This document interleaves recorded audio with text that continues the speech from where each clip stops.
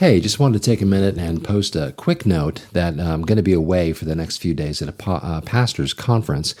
And so, I really value the fact that you'd spend time and want to go through the Word together, that you watch, that you listen, and that you maybe even participate in our little podcast community here and that. So I just thought it'd be nice to just make sure I let you know that over the next few days, possibly this entire week, I may not post at all.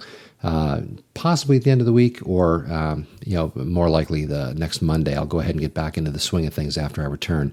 Barring any huge incidents that happen in the world, a prophetic thing unfolds that we want to address. Barring that kind of thing, it'll probably be radio silence for this week. So I just wanted to let you know that.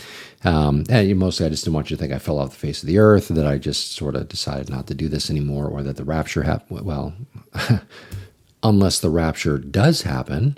Maranatha, come quickly, Lord. Of course, I'm always excited about that possibility. Hopefully you are too.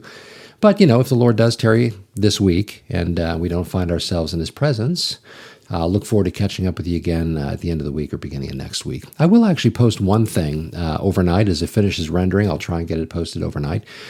We actually this morning did our annual church meeting where we talk a little bit about our history, our philosophy of ministry, those kinds of things. And so if you're interested in what Calvary Chapel Franklin is all about, this is one of those times where we take a minute to go ahead and express that and explain that to the folks in our fellowship. And so, might be of interest to you, so I encourage you to watch that.